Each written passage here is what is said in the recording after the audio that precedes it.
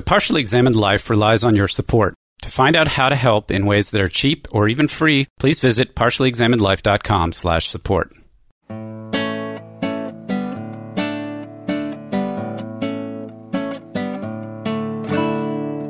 You're listening to the Partially Examined Life, episode 232, part 2. We've been talking about Simone de Beauvoir's The Second Sex.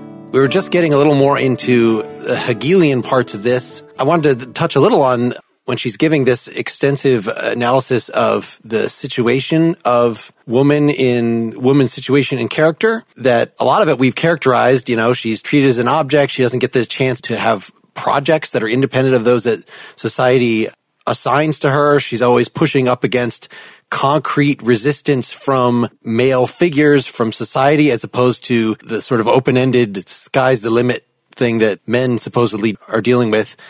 She does, I think, if you follow this Hegelian picture of lordship and bondage, though, there actually is an upside to her situation. Some of the characteristics that we would attribute to women, or that are thought to embody the feminine essence or something, a lot of these are sort of reactions to a bad situation, but some of them are like, for instance, when we had read about the slave situation in Lordship and Bondage for Hegel, the slave actually gets to deal with concrete things, gets to have dirt on his hands, or in this case, the woman, she's not making plans for the improvement of the state, but she has like concrete responsibility over an infant. And that in itself, gives her a groundedness that men who don't have to do that kind of work don't have. So let's talk about the opportunities that women have for objectification for the purposes of developing subjectivity, because I think that's part of what this is about. So can I go into the developmental 395 to 96? So one of the points that Beauvoir makes is that up to a certain point, the development of the child, regardless of which sex it is identical, at least with respect to the development of self and identity. So there's the initial, both are in the womb, they have the same experience inside of the womb as connection to or participation to the whole, and then they both have the same experience of weaning, so the separation from the mother, at least as far as the mother is, this source of sustenance and comfort, and they also share very similarly the stage with respect to, for lack of a better word, poop. The anal phase. Yeah, or listen, I live in the world of poop right now. It's like all anybody wants to talk about is poop. Because you live in Texas or because you're a father? Every day my parents call me and ask me whether she's pooped. It's just the nature of the beast right now. But what I found interesting, and again, this analysis may exist somewhere else, so she may have been appropriating it, but she talks about how when you transition from thinking about the pleasure associated with experiencing excretion, which is a form of objectifying your body, right? So part of the stages of self-development is you distinguish yourself from your mother through weaning, you start to distinguish your body through excrement, is then thinking about urination and this idea that the experience of how little boys pee and how little girls pee and how that's different has a very concrete bearing on your ability to objectify that aspect of your experience and to use it for the purposes of subject building, if you will. And that had never even occurred to me. I found it fascinating, and it struck me as, I don't want to say plausible, it's maybe not the right word, but as meaningful, as interesting. This is actually from the childhood section. Page 334. Yeah, 334. The particular example is, my father told me that one of his sons at the age of 3 was still urinating sitting down, surrounded by sisters and girl cousins. He was a shy and sad child. One day his father took him with him to the toilet and said, "I will show you how men do it." From then on, the child, proud to be urinating standing up, scorned the girls, quote, who urinated through a hole, unquote. His scorn came originally not from the fact that they were lacking an organ, but that they had not, like him, been singled out and initiated by the father. So a lot of these passages are actually, they're sort of modifications or emendations of more traditional Freudian theory, where it's not that the little boy in this instance is seeing the girl as castrated, but that adults are endowing these situations with that sort of significance. It seems to me from what I've read that de Beauvoir would claim that the phallus is not in and of itself a representation of power. It doesn't naturally, it's not psychologically naturally a symbol of that until it's endowed as such. And it need not be, but endowed as such by adults for various reasons. No pun intended with endowed. The way in which we manifest expectations based upon gender, in this case, I didn't read anything about raising children, but I've read things about training dogs. And this example brings to mind like a question that I had read like on a blog where this woman, she has a male puppy. And as the puppy grows up, she's concerned that the boy puppy isn't growing up to pee like a male dog by lifting his leg up properly to pee on a tree or whatever, but he squats and pees. And so she describes how she starts, taking the leash and like trying to lift his leg up to encourage him to pee like a man dog rather than pee like however he's supposed, like however he's peeing. I completely sympathize with this. It's like the correlate of the example given here where the dad says, I'm going to teach you how to pee like a man, and the force that it has there. There's that aspect of it, the parental reinforcement of certain kinds of stereotypes. But there's also the fact of the matter is that her claim is that there's an issue unrelated to parental judgment or what have you, where for girls, the organs that they use to do this are internal. So there's a sense of unknown and mystery to themselves, but also a sense of a lacking of control, where boys can pee in the snow and write their name or shoot distance, right? And all this, they can have pissing contests. But it's more about how the externalized male organ is much easier to objectify, and the act of peeing becomes something over which you can gain control and which you do from a more dominant position, standing up versus sitting down. All these things together give boys a better opportunity or more opportunity for objectification. And again, this self-development. And this starts at a very early age. It sounds to me like you're actually giving a more traditional Freudian take on this, to which she is actually objecting. Okay. So the question is, how much of this is sort of basic psychosocial stuff that is predicated on human biology and is inevitable, right? It's inevitable. Oh, I have a phallus and you don't. You have a lac. I penetrate. You don't.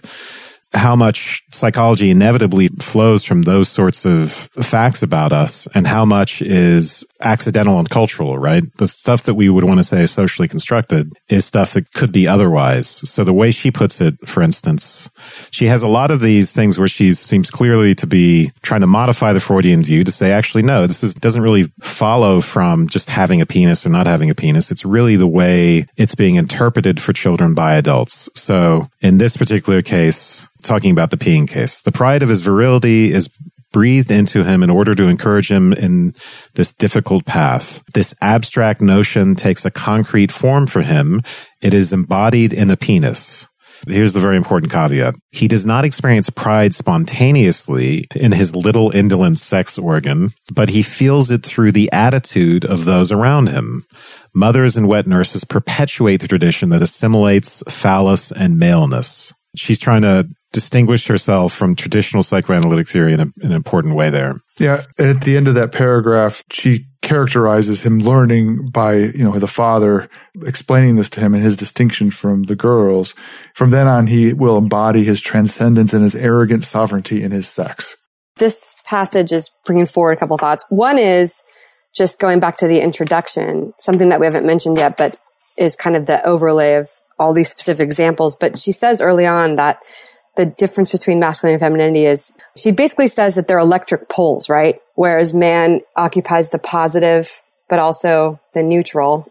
Whatever qualities are associated with masculinity, whether it be the way that men pee standing up or not, that those are like the neutral and the positive. So whatever masculinity is, it's the norm.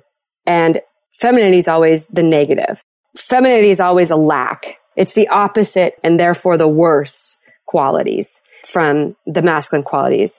And, that's something that I think was one of the most profound insights she made. I mean, it's where we get this notion of binary oppositions and such, right? But then another point, going back to the bathroom example, is that I looked this up when I was reading it, but I was wondering when Lacan wrote I think it's The Agency of the Letter. Probably one of you knows this better, but it was several years later. And he has this whole discussion of the bathroom as explaining the role of the signifier, sort of the way in which we start to, the symbolic world is defined not by referring to real things, but by referring to other signifiers. And I think and he's describing these kids in a train seeing the bathroom signs and look, we're at women, or no, we're at gentlemen, or something like that. And it's this whole discussion of how these kind of signifiers are this sort of symbolic reality. For him, it's completely universal, right? For de Beauvoir, it's absolutely not. It's just the way things have been rendered in this masculine universe. But nonetheless, the same insight is that whatever the feminine is, it is by virtue of its opposition to the masculine.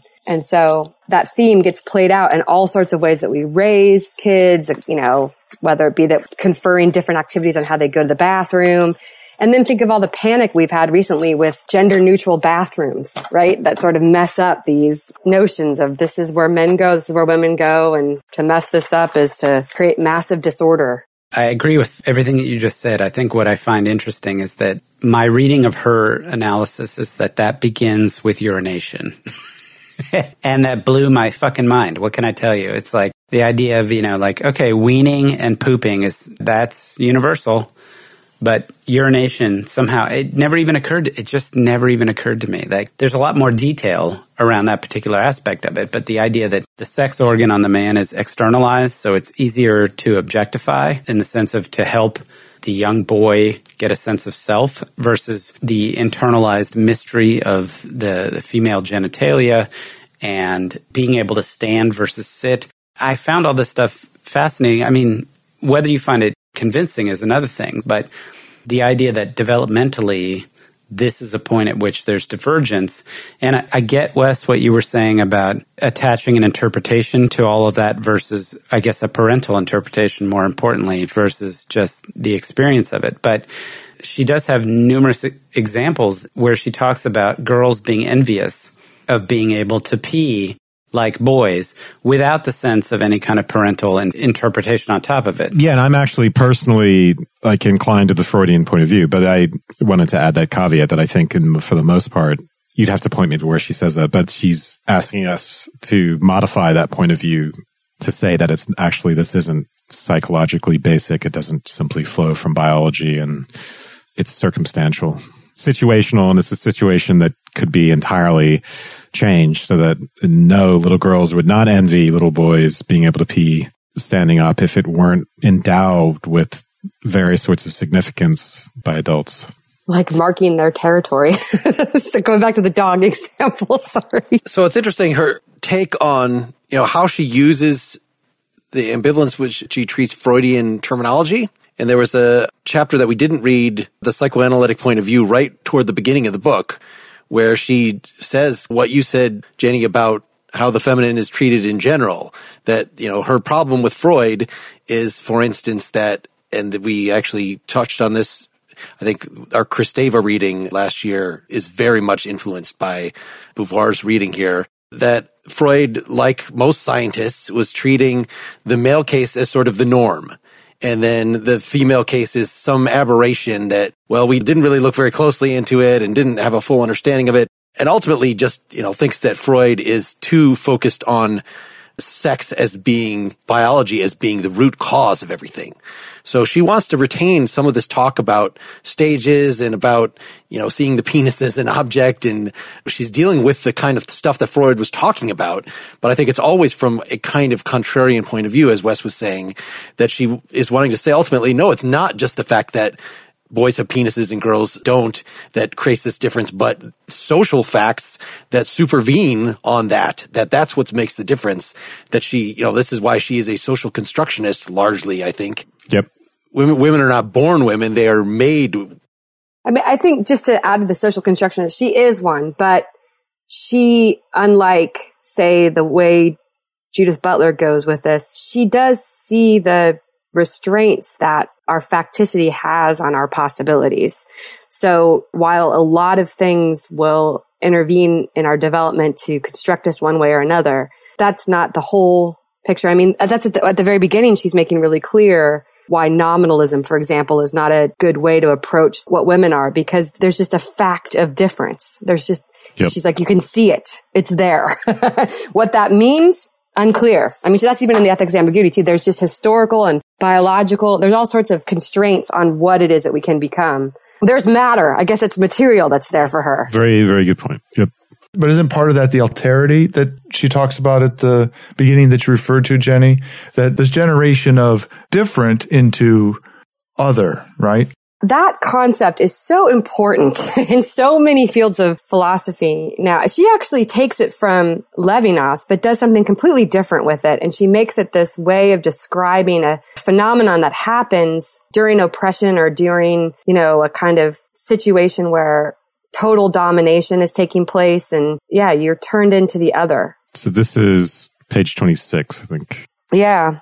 I mean, the other is, it's not a complementarity. It is a deficiency.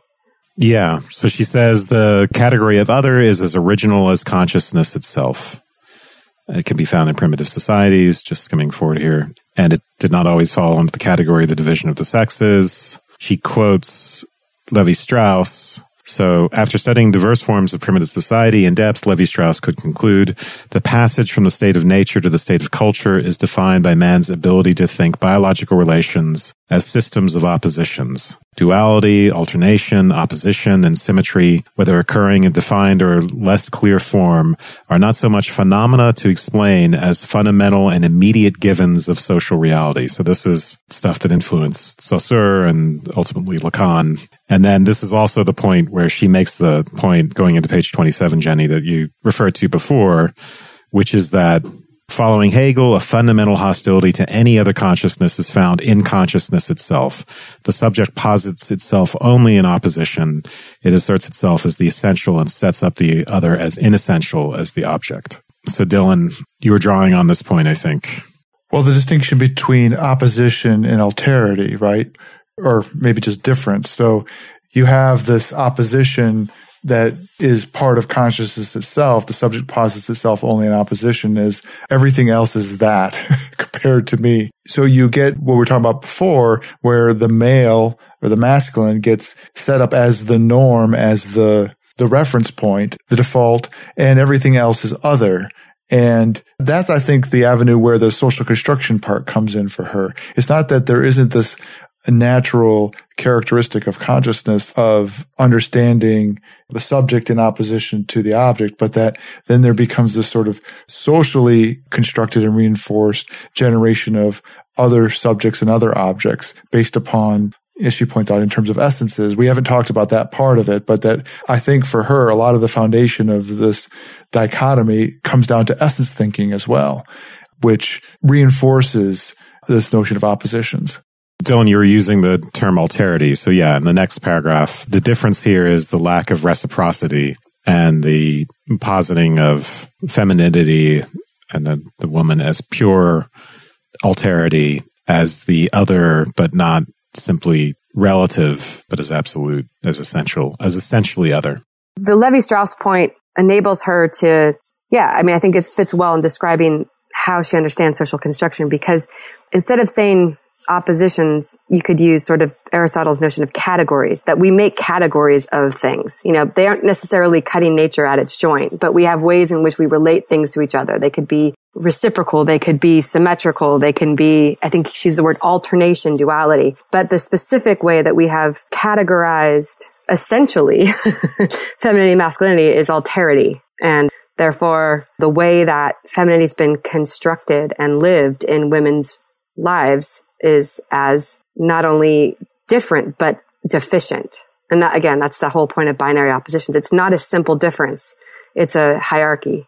She mentions things like the Pythagoreans, I believe, and, this is something that you can trace in a lot of Western thought, the way that it's not a simple distinction. Hierarchical distinction. Yeah. One of the ways that I have taught this chapter, and it still works, I hate to say it, but you have to kind of get them past their political correctness, but you can get students to start yelling out the kinds of characteristics or qualities they associate with masculinity and femininity. You have to kind of lay the groundwork. Look, I'm not saying what are men like, what are women like, but what is a masculine way of being in the world? What's a feminine way of being in the world? And you can get them to spontaneously generate those lists, and then you can ask them to evaluate the relationship of the qualities to each other. So you'll have linear pops up eventually for masculinity, and then you'll have emotionality that'll pop up, or logical versus emotionality. All the things she ends up discussing in that chapter at the end of book 2, but it's still there. It's pervasive. Your point about alterity is, it's not just that alterity is the definition of the relationship between male and female. She says it's the fundamental character of human thought. Yes. To create.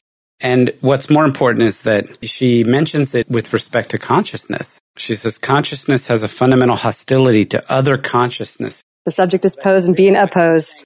Yeah. What she's saying is we are programmed to think in terms of alterity, and alterity in itself has a form of violence. As she says, it's not Mitsein, which is a reference to Heidegger. She calls it solidarity, though. I thought that was interesting.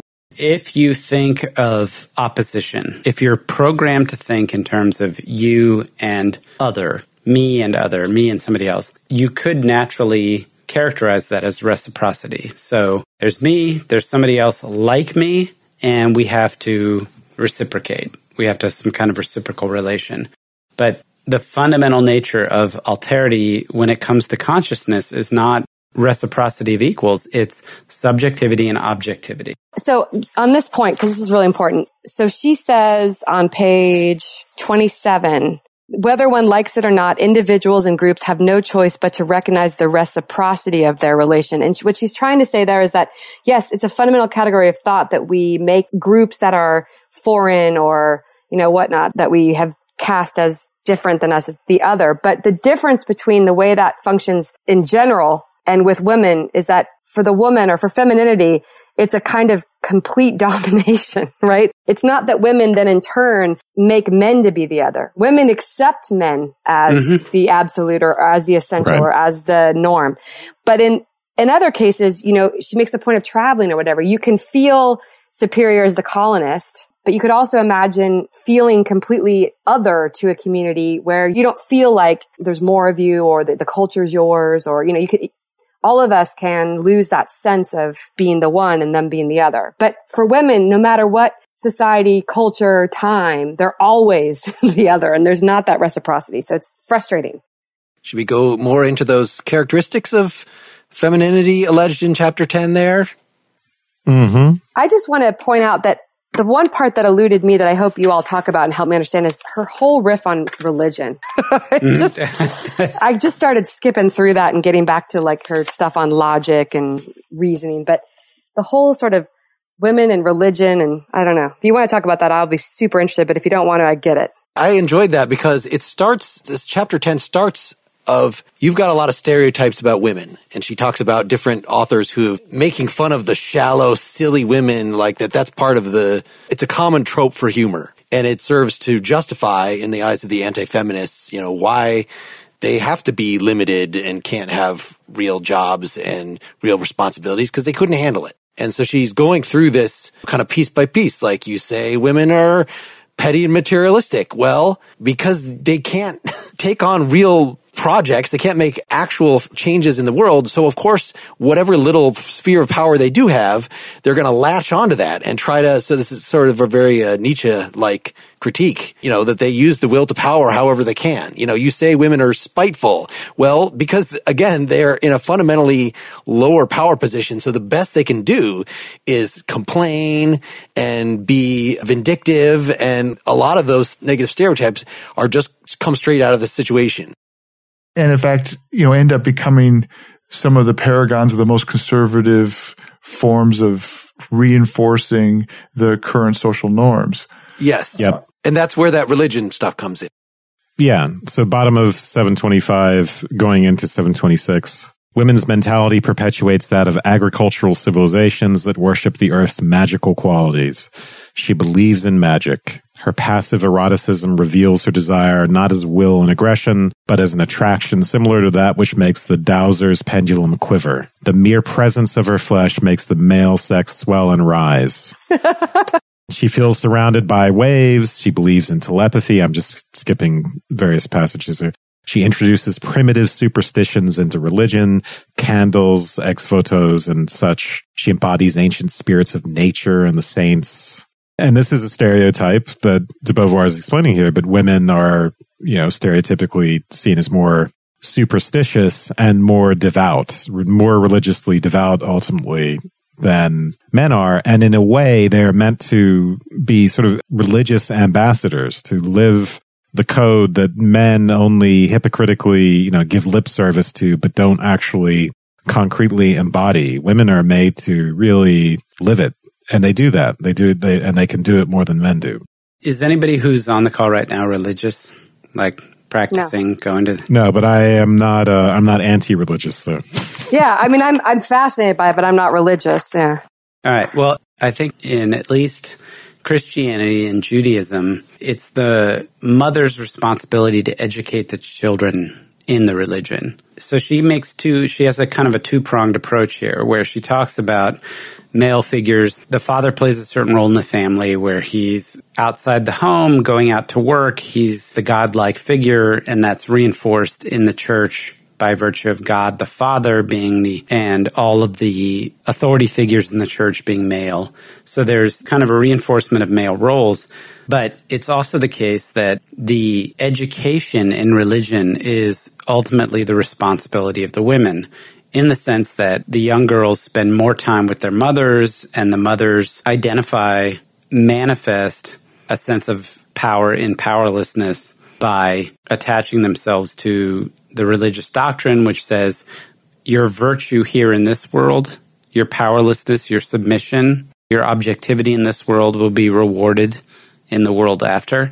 And so girls are trained by their mothers to accept this doctrinally, but also in practice by identifying the male figures of God and the leaders of the church with the male figure of the father.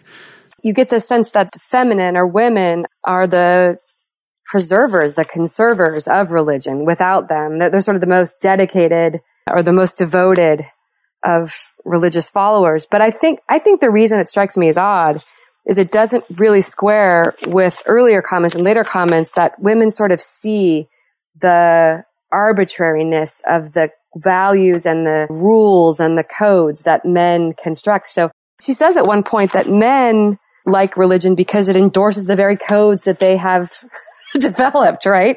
So why is it that women would then completely submit to those? What a weird conclusion to draw. Maybe not wrong, that women are the ones that are the most devoted, the ones that sort of, she says something like they find their a sort of mirage of transcendence in religion.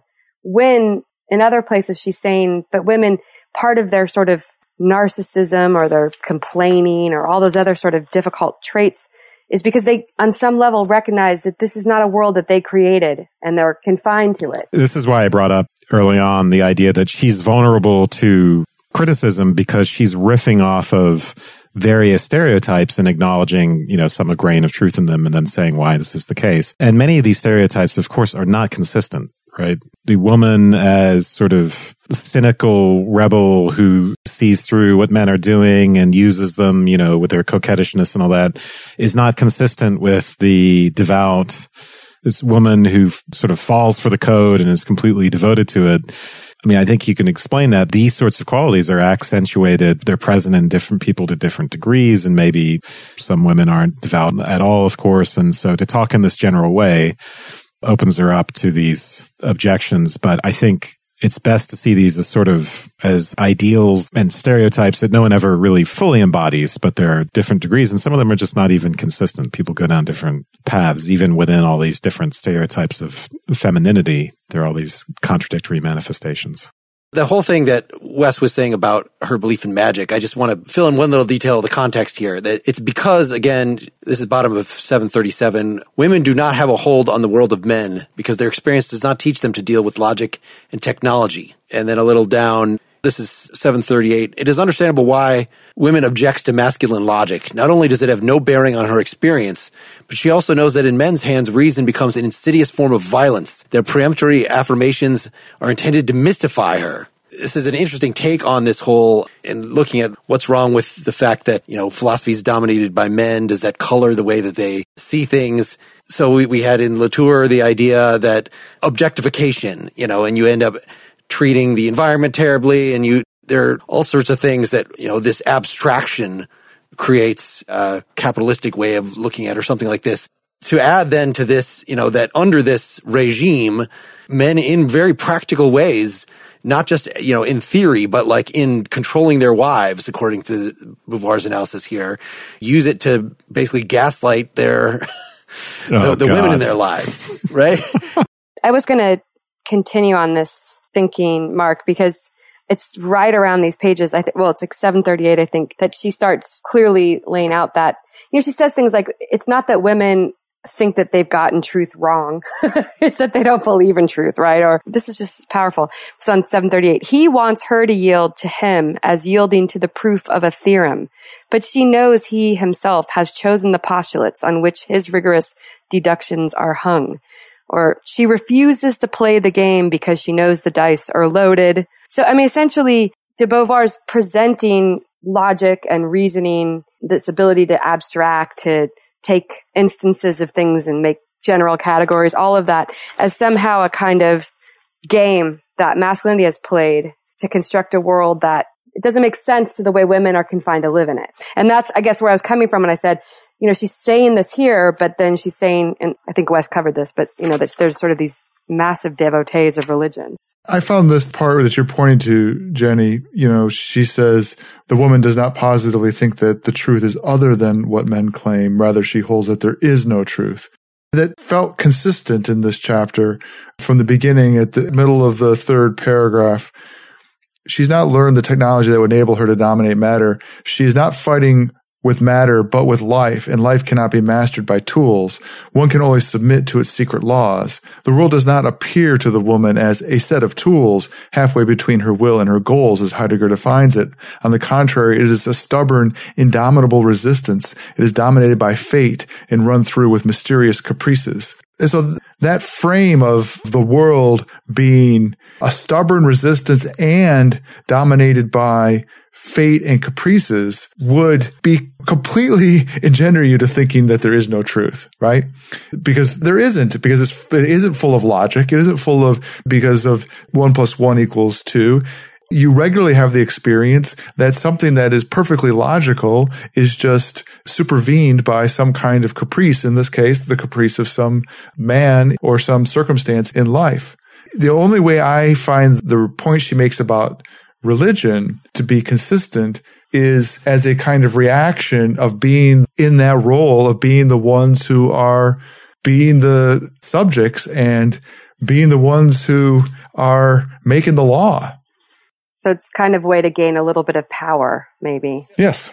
Straight up asserting their power and in their crappy situation. Yeah, so that's why the white slaveholding women would be often much, much more cruel than even the white male slave owners. All of this gets me back to this kind of Nietzschean ressentiment. Her description of these characteristics of women, like the fact that they cry so easily, or that they're narcissistic, or that they're whiny. Yeah, you read this and you're like, this is, I think, why it's devastating to me, because it's not like I haven't heard, or any woman hasn't heard these descriptions of herself or other women, right? But what I find hard is, on the one hand, she gives a very charitable read of why they have ressentiment, if you want to put in those terms. Like why, for example, the narcissist is a narcissist, or why the woman cries. But I want to be able to read this and like more people that I find irritating because they are passive aggressive or narcissistic. I want to say, wow, she's given me a tool here. But one of the things she said that I thought was so interesting, and it was on her discussion of narcissism, and I'm like flipping through to find in my notes, but she talks about how women aren't sort of allowed to have genuine conversation or communication. Maybe that's what it is. Communication's not open to them, which, of course, genealogically would explain why they would use more passive aggressive and pathological ways of getting their way, because they can't sort of assert themselves. But it's interesting, I think it speaks to a lot of women's experience, and I shouldn't say that because that's making me sound like I'm an essentialist, but that women find themselves wanting to voice certain frustrations or critiques of behavior, but they're not heard, or they're not really allowed, or it's not really like a discussion where people think there's a productive debate that's going to happen, that's going to open their eyes. But instead, it's just construed from the get-go as like, oh God, here we go again. So that mode of dealing with what they think is a sort of powerless or unfair situation ends up making them take up different strategies, which drive us all nuts. I mean, I definitely have relatives who are female that have used those strategies and they drive me crazy. But, you know, she kind of gives a reason for why this happens so often. So the two specific places I found in here, it's on 738 and 739, where Wes groaned when I said gaslighting, but that I know that's a trendy term. So the first one was this, you know, in talking about the masculine logic, they want to confine her in a dilemma. Either you agree or you don't. She has to agree in the name of the whole system of accepted principles. In refusing to agree, she rejects the whole system. But she cannot allow herself such a dramatic move. She does not have the means to create another society. In other words, if you were just to say, look, I want to be treated with more humanity, then that is taken as, oh, you're just going to say screw the world? Like that's the false choice that they're, according to this analysis, being given. That is a woman who's not a woman now necessarily, but a woman who's raised in an utterly dependent state where she's not allowed to actually produce anything substantial in the world. And if she objects to that, then she is objecting to the whole patriarchy. The whole world has been created by men. The logic, the laws, the truth itself is presented according to this as a male construction, is something that is used to box her in. So of course she's then going to be irrational and buy into magic and become super religious. So that's one of the lies. What do you think of that? Yes. On the one hand, I want to completely affirm what you said, but I just found a passage going back to this idea of concrete communication. And I think it's a part of her explanation of why women develop all these very irritating and frustrating and bizarre characteristics. But she says, I think this is on page 731, all possibility of concrete communication with others is removed from her. In her experience, she does not recognize either the appeal or the advantages of solidarity. There's just this deep sense that, yes, there's this sort of system, this male universe that she's imprisoned in. She has no space within that universe to create a counter universe, which would require collectivity from her point of view too. It would be an effort that women would have to form a solidarity with each other to create this counter universe. But their experience is such that having those kinds of real conversations that get at real things hasn't served. It's been of no use. I mean, she doesn't say this, but I guess in my mind, I'm thinking because they're not taken seriously from the get-go. They have nothing to say. So any attempt to say something, to communicate, to sort of share the world with others and form a community is a waste of time. So she does say that the women try, they immediately started gossiping as soon as they're by themselves. So that is their way of trying to communicate, to have a counter universe, but it's always defined within a masculine universe, right? As sort of a rejection, and they can complain about their husbands to each other, but that's not real communication. That's not getting at their existential situation. I think it's because they don't feel like, she says this often, they can't build things. This goes back to technology, right? So if they fall into gossip or anecdotes they hear in the line or whatever she says, it's because she said something like those have more force. They seem more real to them than some scientific theory, right? To buy into that way of functioning in the world, you have to sort of believe that you're going to be at the table getting to kind of carve things out and make sense of things and propose hypotheses, that you're in common with the rest, that you have solidarity with the rest, and that you have this basis to think. And if you don't, then you're just going to be driven by what sort of impresses itself upon you, which might be gossip or magical thinking. Or I guess that's how I took her to be describing why women are so much more likely to listen to sort of ridiculous gossip.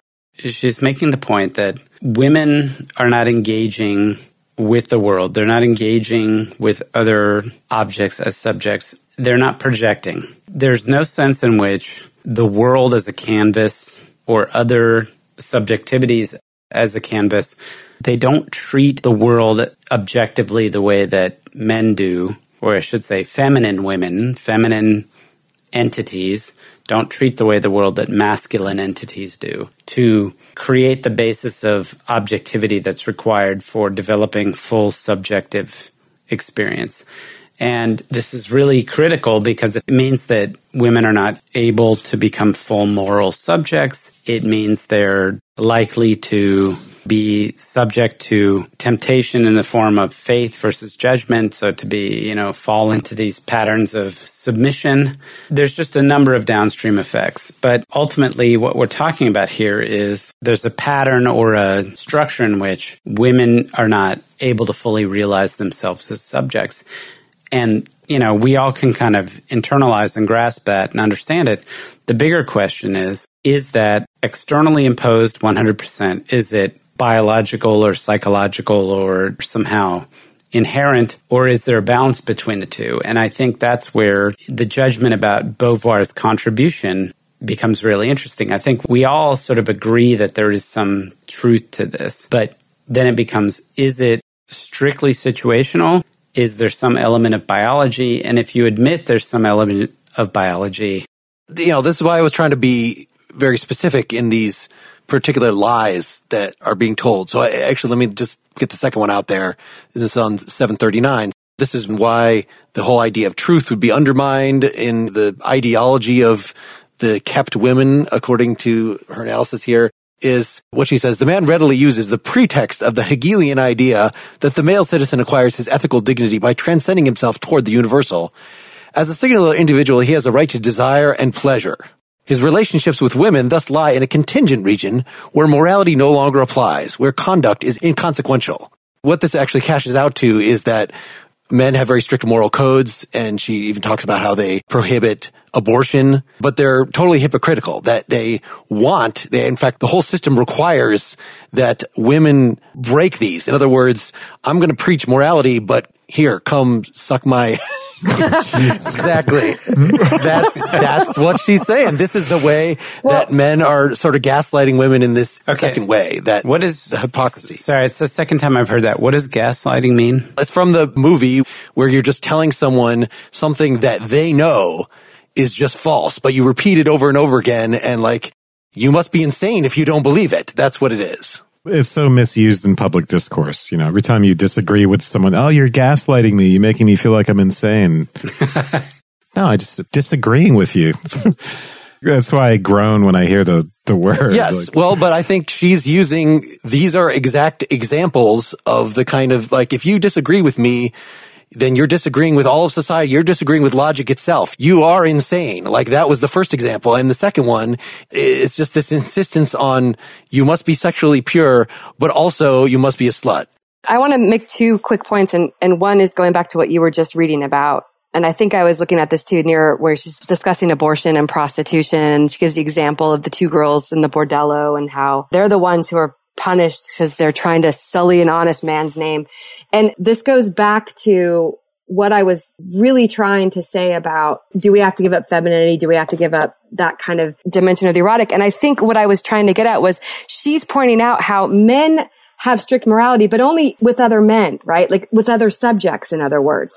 But women are not subjects. They're animals, or they're nature, or they're whatever. They're less than that world of subjectivity, that universe. And so they don't have to use their strict morals in the way they interact with women. They don't have to respect them. They don't have to sort of honor their promises. They don't have to actually conduct themselves in a way that would prevent them from bearing their children when they don't want to, when women don't want to, or they can say that they want virtuous women, but they are the ones that produce prostitution as an industry.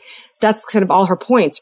That's where she really gets me, because you don't have to give up femininity as some sort of future project or some unyet realized erotic style of existing, but you have to give up the femininity that has been constructed and impressed upon or internalized by women in that situation where they're not moral equals to men.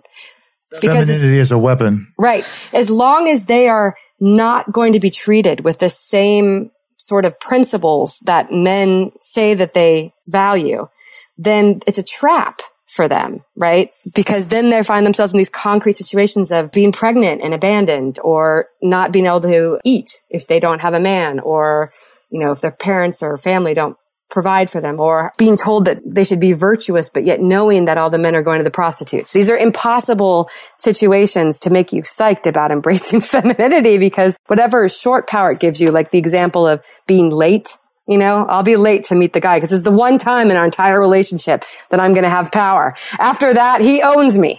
if there is a biological feature that creates or is the sort of basis of all of this, it's got to be pregnancy, like childbirth. Like, I'd have to really think about this more, but I thought about this a lot when I had a little child, and I was reading a lot of anthropologists that are writing about this across species and stuff. And there's just something about the way in which your body, if you are taking care of this child and breastfeeding and all these things, you become very vulnerable, I think, in a way that makes you dependent on others. There's something there. If you wanted a psychoanalytic theory, it would have something to do with the significance of the maternal and the way others react to that and the roles that women get put in because of their maternal role. It's expanded it's generalized in a way.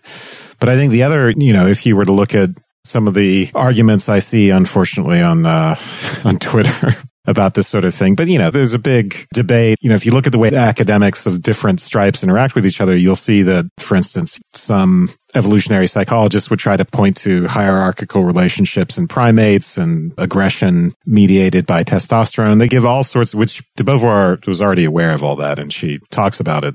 Those arguments can go either way. They can prove that women are more violent or that they're more nurturing they're all over the map, I think. Right. But I just bring that up to say, you could resort to plenty of different sorts of biological theories trying to explain some of this stuff. All of it is social, right? But then the question is, well, how much of what is social flows from biology and couldn't be any other way or couldn't be significantly different except with cultural interventions? I think for de Beauvoir, it's pretty much all constructed. And that kind of comes out of her existentialism where, maybe I'm overstating that. But I think for her, this is largely constructed. Whatever is there biologically is not significant in determining these different gender roles.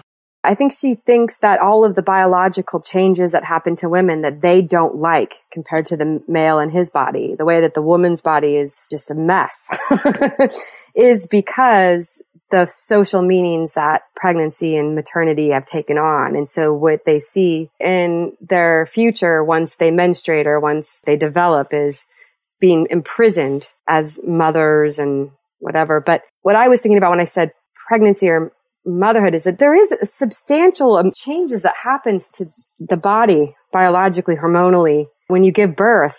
And I think that it doesn't justify or give any legitimacy to patriarchy or sexism, but it explains why women are vulnerable to it, maybe, I think, because of the extreme vulnerability of the female once she has given birth and is responsible in a multitude of ways for this infant.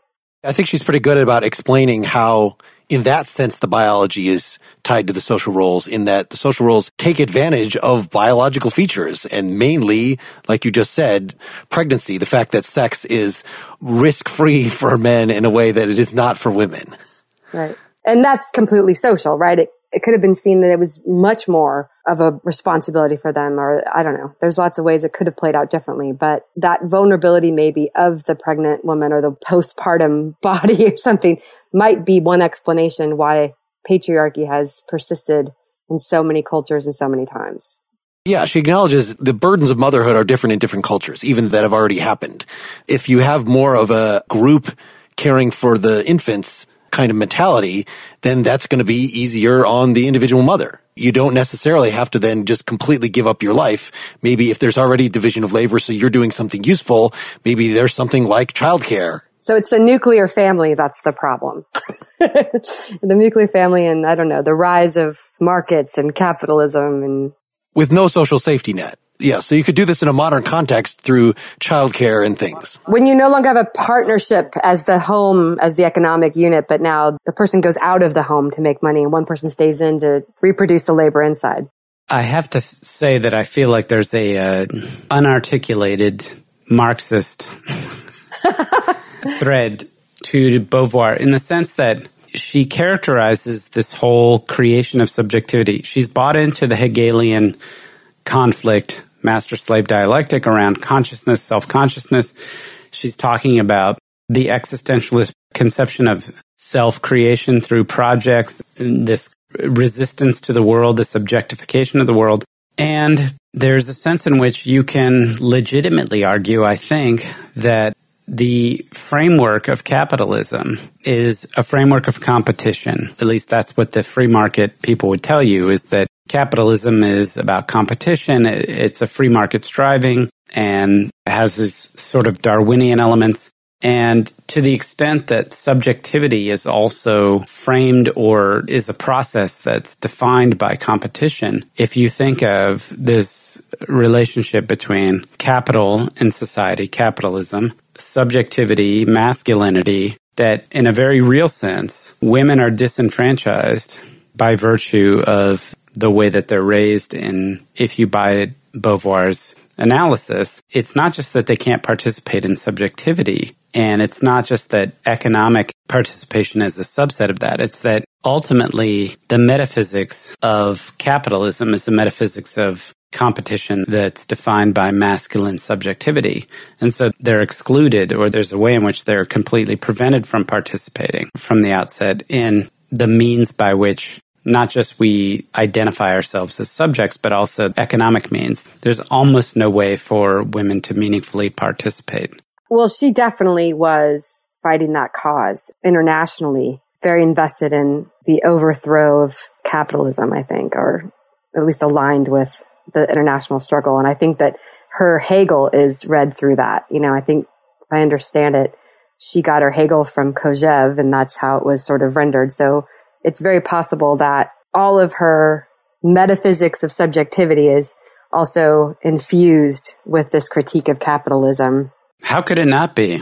Right. But if we took that apart and we just looked at it independently, then there'd be a whole reason for a bunch of criticisms of her stark generalizations about at all times women have always been oppressed, and you know what I mean? Following on that, I guess I want to, as a final thing for me, repeat that, both a warning in how to interpret this text and I think an interesting challenge for me is how to modernize this. That, again, she was already acknowledging in her times that things were getting better, that it's not that women are completely cut off from subjectivity. She's writing this book. She was in a very consensual, very interesting relationship herself. Very interesting. As in, yeah, her and Sartre would have threesomes all the time, and yeah. Yeah, I mean, I don't know if she considered it, that she had attained the ideal of an independent woman, or that her relationship was entirely, symmetrical and free of the... I think it was hard for her. I think that in her biography that comes out, I think she was trying the experiment, but it was very difficult. Yeah. No doubt.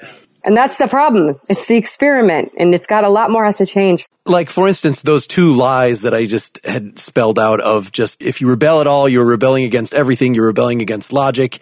And then the sexual hypocrisy of, yes, we're so moral, but I want you to come sleep with me illicitly anyway. It seems like versions of those exist now. So I think that second example, like, you could give sort of Me Too interpretations of Me Too situations with something like that, but it's certainly not exactly the same as this paradigmatic, what I keep calling the kept woman that has just no power, no efficacy, who's entirely othered.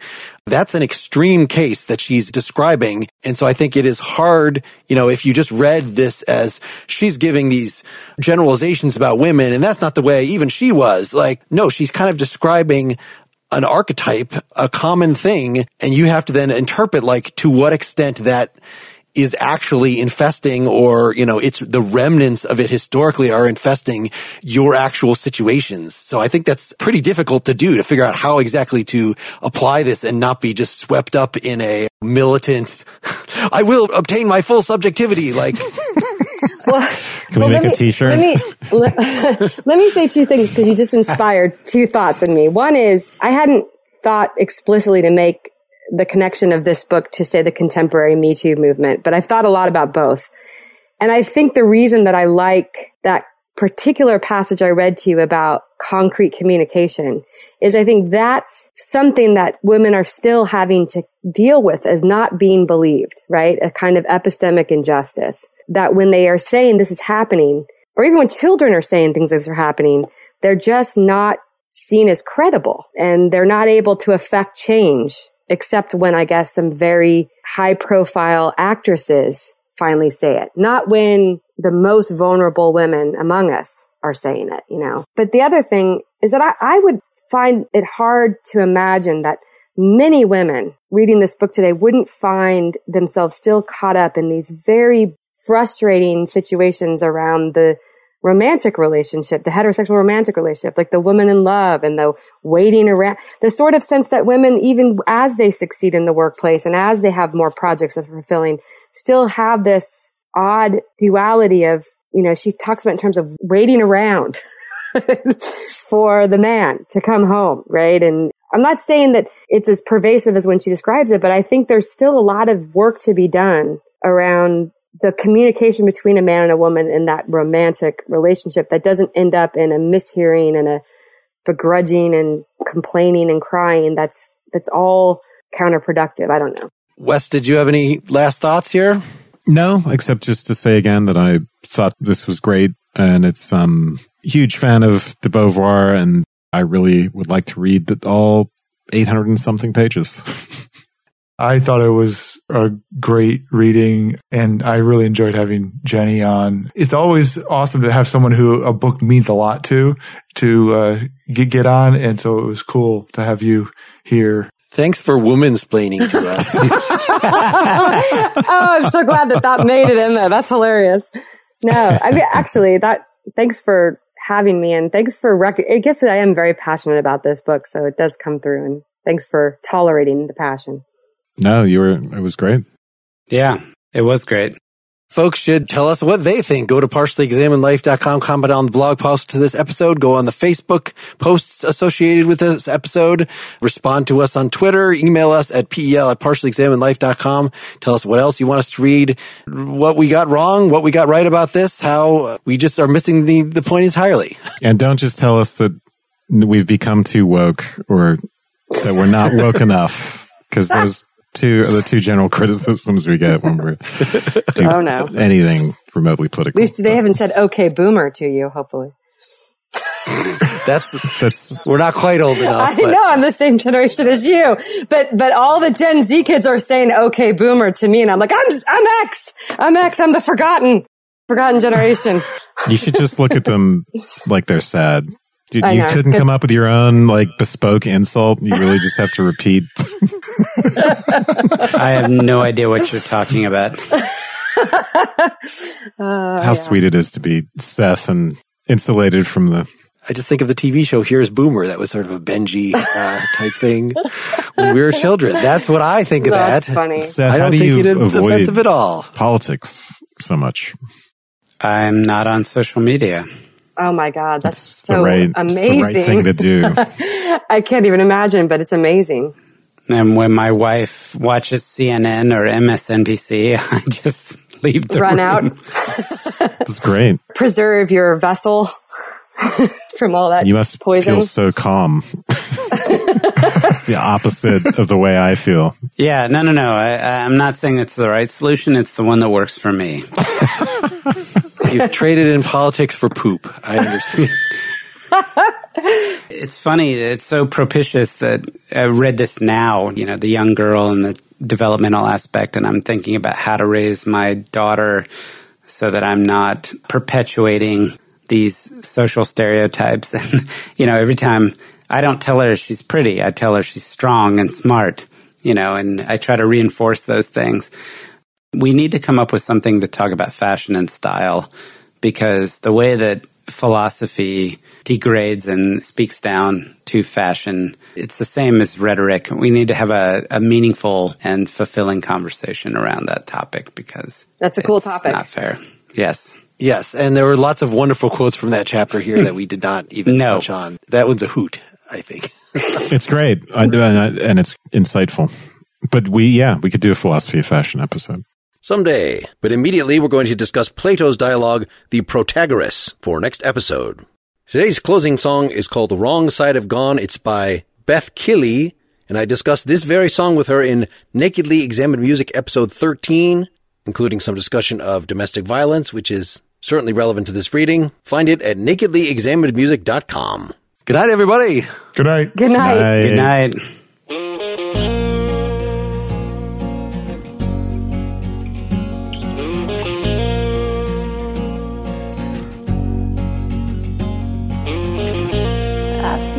That old oak tree stuck in the ground.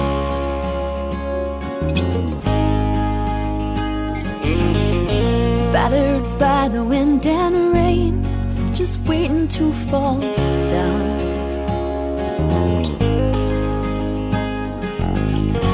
Never hit quite hard enough to make me break. I'm strong enough to stand it, but I don't want to live this way. And I can make you change, and I can make you see. And I know I can't stay, but I can't bear to leave. I've been so deep in denial, 'cause I've known it all along. Living on the wrong side of gone.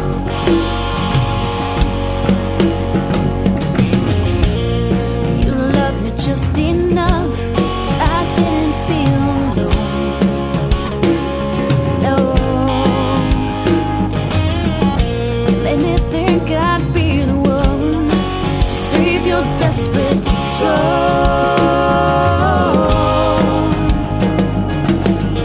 We built a life upon a promise of it all, but how long can a house stand on these sad and angry walls?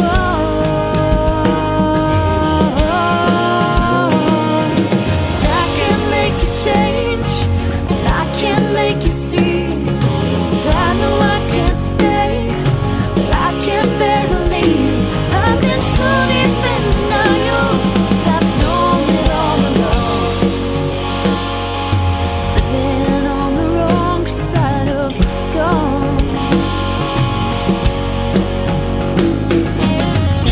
And I know how to be a fighter, but I don't know what I'm fighting for. And I know how to save a life, but I can't stop this bleeding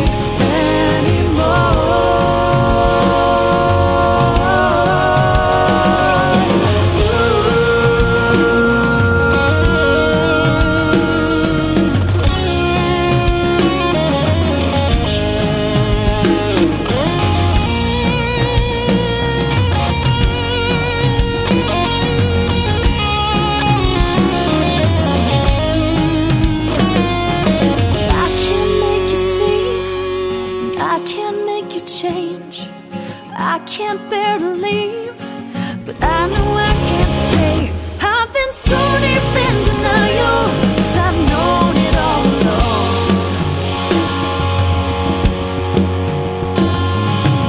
Living on the wrong side of gone. Living on the wrong side of gone. Living on the wrong side of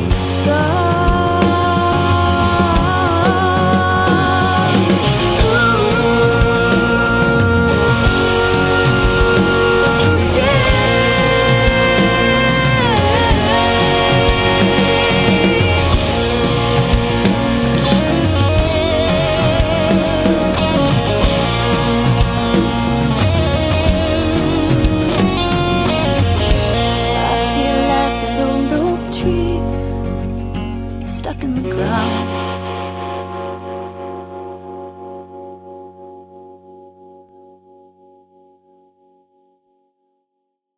Shopify helps you sell at every stage of your business. Like that, let's put it online and see what happens stage. And the site is live. That we opened a store and need a fast checkout stage. Thanks. You're all set. That count it up and ship it around the globe stage. This one's going to Thailand. And that, wait, did we just hit 1 million orders stage? Whatever your stage, businesses that grow with Shopify. Sign up for your $1 a month trial at shopify.com/listen.